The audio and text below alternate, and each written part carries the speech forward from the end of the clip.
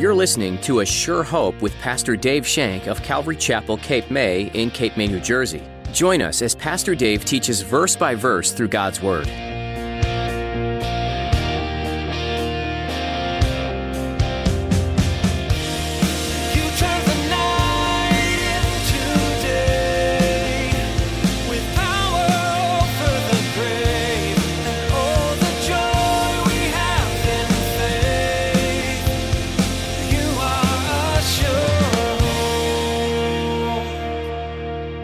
Don't be a man-pleaser, striving to please man, compromising your position in Christ, but be an ambassador of Christ, one who is called, one who is sent with a message, a pure message, a truthful message.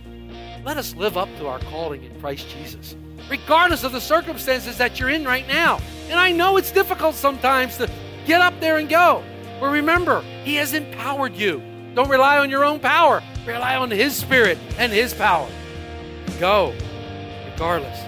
As Christians in our world today, it's easy to focus on pleasing the will of man instead of God. We are constantly bombarded with what's important in the present and forget about God's promise. Today, Pastor Dave explains that you need to fix your eyes on heaven, forget about the world, and be saved by God's gift of grace. Now, here's Pastor Dave in the book of Acts chapter 5 as he continues his message, Diplomat or Ambassador?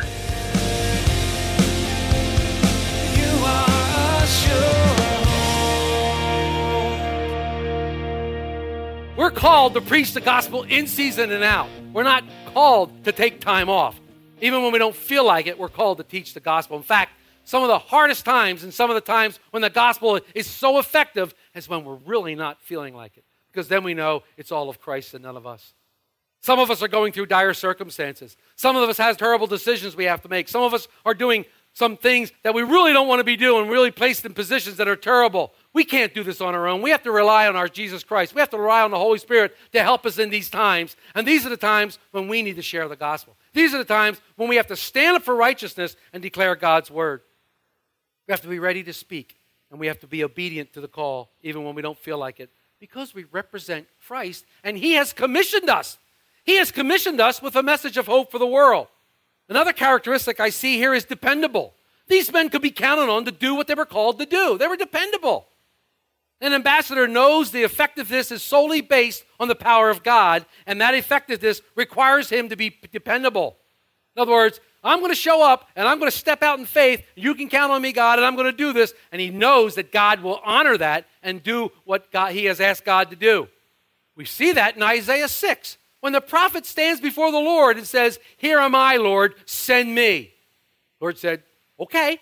And He sent him. And look at the horrible things that Isaiah had to say to the people of Israel. I mean, you go through Isaiah and you go through these chapters and it's woe this and woe that and get reconciled to God and all these things he has to say. No wonder we read later where they wanted to saw him in half, where they wanted to stone him in every corner, where they wanted to boil him in oil. No wonder we read those kind of things, because the message that he was preaching was not what they wanted to hear. I mean, let's face it, we all want to be told that we're okay. We all want to be told that everything's wonderful and everything's peachy and everything's great. We all want to feel good. But sometimes the gospel message doesn't tell that. Sometimes the gospel message tells us that we have to deal with our sin that is in front of us, cast it away, and come to Jesus. But then the joy that remains, the joy that comes in the morning from that healing is incredible. The joy that comes is the peace that passes all understanding. The next characteristic I see can be found in verse 26. The captain went with the officers and brought them without violence, for they feared the people, lest they be stoned. In this verse, we see the characteristic of a good conduct and patience. The ambassador of Christ acts with grace. He acts with kindness. He acts with good manners. He will not dishonor Christ with his conduct. This is significant. The apostles did not appeal to popular opinion when they were arrested. And now remember, they're in the middle of the temple. All these people who are gathered around that they're preaching to probably could have been on their side, because the lame man was just healed. They saw the miracle of the lame man. The apostles, when they came to be arrested, could have yelled, "You're going to let them take us?" and started a riot. But they didn't. They went peacefully. They wanted to show the love of Christ by having good conduct. There was a carnal solution to their problem, but they didn't use it. It's interesting to me that this very St. Peter, who was involved in this, writes this in his first epistle in chapter 2, verses 11 and 12. "Beloved, I beg you as sojourners and pilgrims, abstain from fleshly lusts which war against the soul, having your conduct honorable among the Gentiles, that when they speak against you as evildoers, they may, by your good works which they observe, glorify God in the day of visitation. 1 Peter 2, 11 and 12. Paul goes on to say to the Philippian church, only let your conduct be worthy of the gospel of Christ, so that whether I come and see you or am absent, I may hear of your affairs, that you stand fast in one spirit, one mind, striving together for the faith of the gospel. Jesus himself said, let your light so shine that men might see your good works and glorify your Father which is in heaven, in Matthew 5. So conduct is important. Our conduct speaks volumes to people. If you're out there and your conduct isn't great, you're going to hear this, and you call yourself a Christian? Our conduct speaks volumes. Volumes. The ambassador of Christ is also patient and doesn't quarrel, but will listen in order to understand. Then with gentleness, seek to respectfully engage his adversaries. Ambassador of Christ is patient. It's patient. It's a fruit of the Spirit. Patience, long-suffering is a fruit of the Spirit. Paul, again, writing to his son Timothy, in 1 Timothy this time, in chapter 6, verse 11, he says, but you, O man of God, flee these things and pursue righteousness, godliness, faith, love, patience, and gentleness. We're to pursue those things. Those things are to be evident in our lives as we are an ambassador for Jesus Christ. We have to remember for whom we serve. I'll never forget when we were down in New Orleans. We were down in New Orleans and we were getting ready to minister to the people who were still left after the horrible Hurricane Katrina. And we were going to walk through the streets. And many, many people had come back to nothing. There was nothing left. But we were down there as representatives, not only of Jesus Christ, but the Billy Graham Crusade. So before we went out, they had this great big meeting. Great big meeting. And the person who was in charge said, I want you to remember one thing. You are ambassadors not only of Jesus Christ, but you are ambassadors of the Billy Graham Evangelical Association. And with that carries a huge responsibility. Don't go out there and make fools of yourself. Don't go out there and laugh and joke and be cruel and heartless. Remember who you serve. And that was important to us. That was important that when we walked those streets, we would have empathy for these people who had lost everything and who were where do we go from now? We knew we still had the answer, Jesus Christ. But it was important. It was important we acted in patience and gentleness. Another good characteristic of an ambassador is effectiveness. An ambassador of Christ is effective at spreading the message that he was given. We see this because the apostles never waver from the message. Their message hasn't changed since the first time Peter spoke back in the beginning of the book of Acts. But we see that the apostles are arrested again, and they're back in front of the council. In verses 27 and 28, it says, and when they had brought them in, they set them before the council. And the high priest asked them, saying, did we not strictly command you not to teach in this name? And look, you have filled Jerusalem with your doctrine and intend to bring this man's blood on us. Remember I said when we went over this passage that this would come back to get them? This would be what they would use to persecute them? They warned them, don't teach in that name. And the apostles continued. But what I see here is a beautiful, wonderful indictment. What a wonderful indictment. It says, you filled Jerusalem with your doctrine. Well, what doctrine is that? The doctrine says that Jesus is the Christ, the Messiah, the risen Savior who will save us from our sins. He's the resurrected Christ, the Son of the living God. In Matthew 1:21, Joseph is told by the angel what to name his unborn child. And he said, and she, Mary, will bring forth a son, and you shall call his name Jesus. Why? For he will save his people from their sins. So this name, this powerful name of Jesus Christ, the one that we were told not to preach in anymore, not to even say, they said, you don't understand. This is our doctrine. The apostles are accused of filling Jerusalem with this doctrine. They did their job very well. They were extremely effective. You know what? I wish we would get that indictment. I wish that people would say, oh, you know what? That church in Cape May, all they do is preach Jesus. All they do is want us to be saved. Oh, what a glorious day that would be if we got that indictment, if they held that against us, if they accused us of spreading the gospel, of being ones who spoke about Jesus. Oh, man, that would be fantastic. I would love that. I would just really like that, to think that we could reach southern Cape May County, to think that we could reach North Cape May, Wildwood, these areas for Christ. Oh, that would be wonderful. What an indictment. Wouldn't it be great if somebody said, no, at church, all they do is preach Jesus. Thank you. Yeah, that's what we do. And we love every minute of it. Thank you a lot. That would be great. Christ is alive, and he wants to save us from our sins. This accusation that the high priest is making is a wonderful testimony about the effectiveness of the message that the apostles preach. The high priest declares himself that he says that they filled Jerusalem with this doctrine. Then he says, I know that you want to bring this blood on me. You want to bring this blood on the Jews. You want to blame us for the blood of Jesus Christ. It's interesting. He said, this man's. By calling Jesus the man, this Jewish leader is not even saying his name because he knows the power behind the name. He won't even say it. He said, this man. It's interesting to me. And he's staring them right in the face and he says, you want to bring this blood on top of us. Well, you know what? I think there's a double meaning here. Yes, I think that Peter is saying, you're responsible for the death of Jesus Christ and his blood is on your hands. I believe he's saying that. But he's also saying that the blood of Jesus Christ will cleanse you when it comes upon you. And Peter is saying, I would love to see you cleansed by the blood of Jesus Christ. I would love to bring the blood of Jesus Christ on top of you, to cleanse you, to make you new, to make you clean, to make you a holy person and righteous, and renew your relationship with God. The priests understood that. They didn't get it. Later in the book of Acts, these same disciples, these same apostles are going to be accused of turning the world upside down. Another great indictment. Turn the world upside down. So far, these characteristics that we've seen of this Christian ambassador is ever ready, obedient to the call, dependable, having good conduct, patience, and effectiveness. The next characteristic we see is great conviction. In verse 29, it says, but Peter and the other apostles answered and said, we ought to obey God rather than men. They didn't change their stance on Jesus. It was the power behind his name. They would not. They obeyed God and trusted him to take care of any consequences that might come their way. They were not going to serve two masters, man and God. They knew they couldn't do it. Peter's saying with the council, great conviction, we're going to serve God. That's our choice. We've declared it. Even though, council, you're the legislative body of the Jews, and you're our rulers and are in authority over us, but your counsel is wrong. We are obeying God. And we will take the consequences that come with that. God has commissioned us. He's authorized us. He's empowered us to be his ambassadors. He's commanded us to go forth and to go tell everybody we know. There's no other decision to make but God and to obey him. An ambassador of Christ has solid convictions. An ambassador of Christ stands up for righteousness. The ambassador stands firmly for the Lord because the Lord will honor that. He will honor that conviction by faith. The ambassador's convictions are based on one thing and one thing only, the knowledge that they have of Jesus Christ.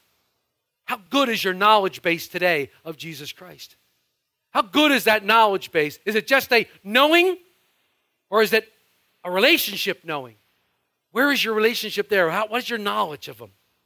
In the final verses of today, we see that the last of these characteristics, and there's four more, tactical, clarity, honesty, and humility. Look at verses 30 and 32. The God of our fathers raised up Jesus, whom you murdered by hanging on a tree. Him God has exalted to his right hand to be Prince and Savior, to give repentance to Israel and forgiveness of sins. And we are his witnesses to these things, and so also is the Holy Spirit, whom God has given to those who will obey him. First thing I see, the first characteristic in this group is tactical. The ambassador of Christ adapts to each unique person and every situation. He maneuvers with wisdom to challenge the bad thinking of that person. And then he presents the truth in an understandable and compelling way. Have you ever heard somebody speak the truth or speak the word of God in a way that was like up here? And it's so technical, you're like, I think he said something I want to hear, but what was it? We need to speak on a level that our audience and our people we're speaking with understand. We need to use words of understanding that they would hear and listen. The apostles didn't change the message. We've said that. Peter indicts the leaders of Jesus' death. He's did it before 2 other times. And he boldly affirms once again that Jesus Christ is raised from the dead. This infuriates the Sadducees because they don't believe in the resurrection. Not only is Christ raised from the dead, he says, but he's exalted by God in heaven. The work of the Holy Spirit since Pentecost is evidence that Jesus has indeed returned from heaven or to heaven and sent his Holy Spirit as he promised. The message obviously did not make the Sadducees rejoice. They were not happy guys about this message, especially the part about the resurrection. Peter mentions that the right hand of God, because the right hand is the place of honor. The right hand is the place of authority. The right hand is a place of power. The Jewish leaders would know this from Psalm 110. The Jewish leaders knew Psalm 110, and in Psalm 110, verse 1, it says, "The Lord said to my Lord, sit at my right hand till I make your enemies my footstool." They understood that this was a messianic verse, and it meant the Messiah. It's clear. The message is clear. The clarity, and being another characteristic of an ambassador. Careful language. Clarity relates to the language in the message's terms that's understood. The Sadducees understood the meaning of it. They just didn't believe it. An ambassador is also honest. He uses truthful facts. He doesn't misrepresent the gospel. He doesn't overstate it. The gospel speaks for itself. The word of God speaks for itself. It's not necessary to elaborate and to overspeak it. The ambassador simply relays the message of truth. Peter in his sermon calls Jesus the Prince of Life in chapter 3, and here he calls Jesus the Prince and the Savior. The Prince actually means pioneer. It's one who leads the way. It's an originator. Sadly, the Sanhedrin was not interested in pioneering anything. All they wanted to do was protect their own interests. Remember, they wanted to pad their pockets with the money. That's all they cared about. As a pioneer of life, Jesus saves us. He leads us into exciting places as we walk. This newness of life. Remember the metamorphosis we talked about last week? The newness we have? This is exciting. There's always a new trail to blaze when you're following Jesus Christ. There's always a new place, and he's out there leading the way. He's out there blazing the trail. We should accept these when we get sent on these challenges. We just accept this as his will, to go on this new trail, the pioneer Jesus leading the way. In Hebrews 2, verse 10, Jesus is called the captain of our salvation. Again, pioneer. For the salvation should never be a static experience. My main man, Warren Wiersbe, I quote him a lot because I love the dude. He's great. He said this: the Christian life is not a parking lot. It's a launching pad. He continues and says, it's not enough just to be born again, but we must grow spiritually. We must make progress in our walk. In Hebrews 12, verse 2, Jesus again is called the pioneer, only this time he's called the author of our faith. And this suggests that he leads us into new experiences to test our faith and help us to grow. In fact, one of the major themes of the book of Hebrews is to press on into maturity. We cannot mature unless we follow Christ. He's the pioneer. He leads us into faith and into ministry, into new areas. Peter uses all these familiar words with the council. He uses the word Savior. Now, they're familiar with the word Savior. I mean, a physician is a savior of people physically, right? They knew that. Philosophers are solvers of problems, and statesmen are save people from danger and war. They know that. They even applied the word Savior to Nero. He was their Savior. That's what he wanted to be called. But only Jesus Christ is the true and living Savior who rescues us from sin, death, and judgment for all who will put their trust in him. The final characteristic can be found in verse 32. He says, and you are my witnesses, or you are his witnesses to these things, and also is the Holy Spirit whom God has given those who obey him. The ambassador of Christ is humble. He doesn't press a point beyond where the evidence allows. Peter again calls the nation of Israel to repentance. Peter does not hesitate to finish the message. There must be repentance, a change of thought about who Jesus is. There must be forgiveness, which Christ gains after repentance and after confession. The apostles finished the message. I told the story this morning. In 1995, our twins graduated from high school, Ocean City, and we went to the Tabernacle for their baccalaureate service, and we sat there, and it was a glorious time. And they had this wonderful speaker come up who was talking about Jesus Christ, and he was telling all these wonderful things, and he kept on leading people to the edge of salvation, and you could see it, and we kept on getting closer and closer, and I looked at the friends and goes, oh boy, here we go, and he went, he stopped. We almost felt, wait, you forgot something. What about repentance? What about forgiveness of sin? What about Christ? He left the message short. The ambassador doesn't leave the message short. The ambassador completes the message. He completes the entire gospel message.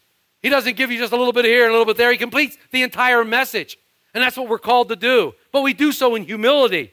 We do so. Remember what Peter said? We can't not but speak of the things we've heard and seen. We've got to tell you these things. There has to be repentance. There has to be confession. There has to be for forgiveness to happen. Peter can only tell what he's seen, what he's heard.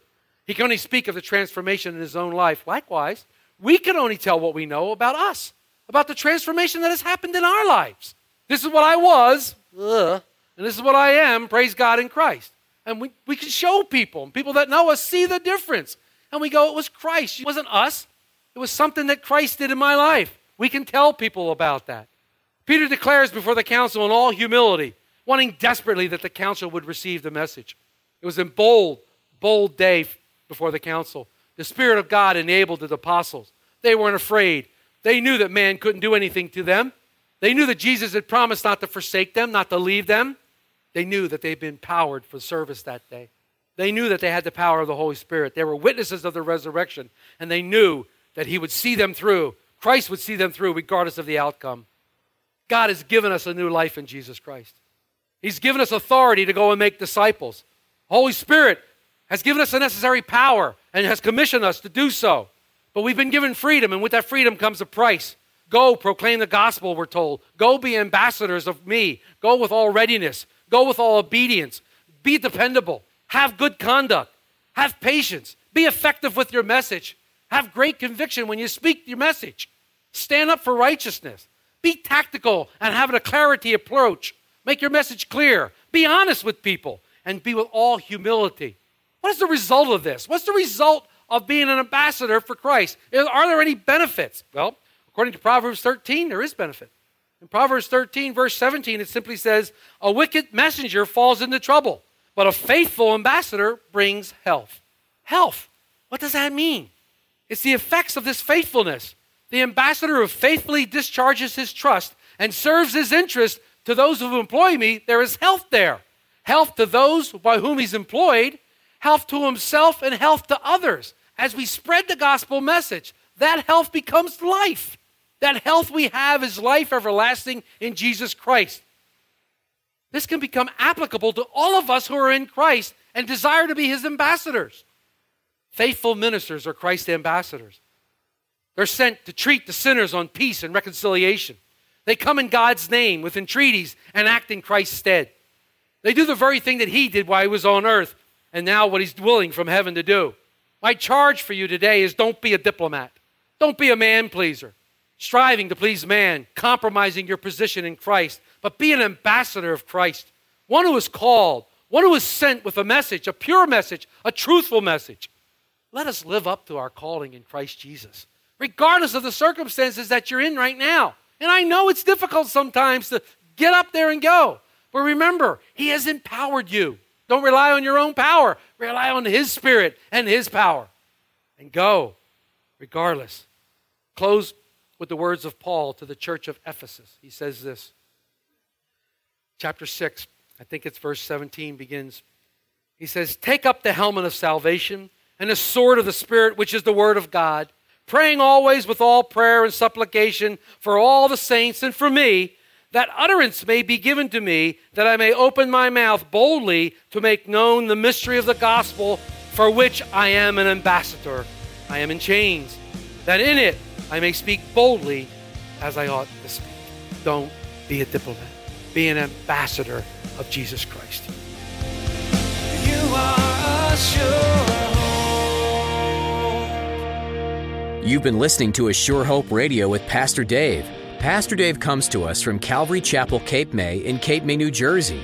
In today's message, Pastor Dave is in the book of Acts. In this book, you'll hear about many people who had been eyewitnesses of Jesus' life, death, and resurrection. They were now going to tell others about Jesus, and many were coming to a saving faith.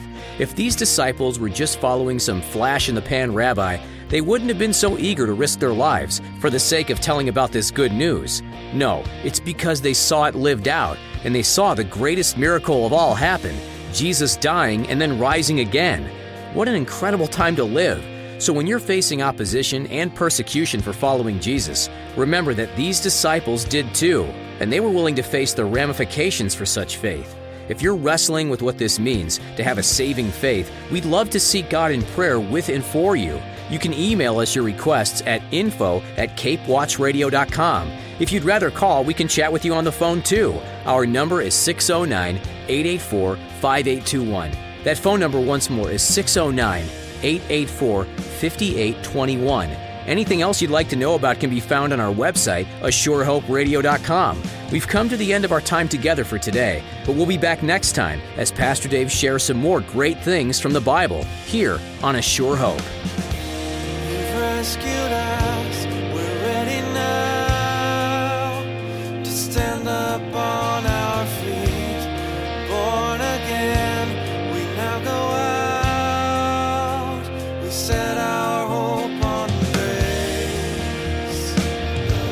show.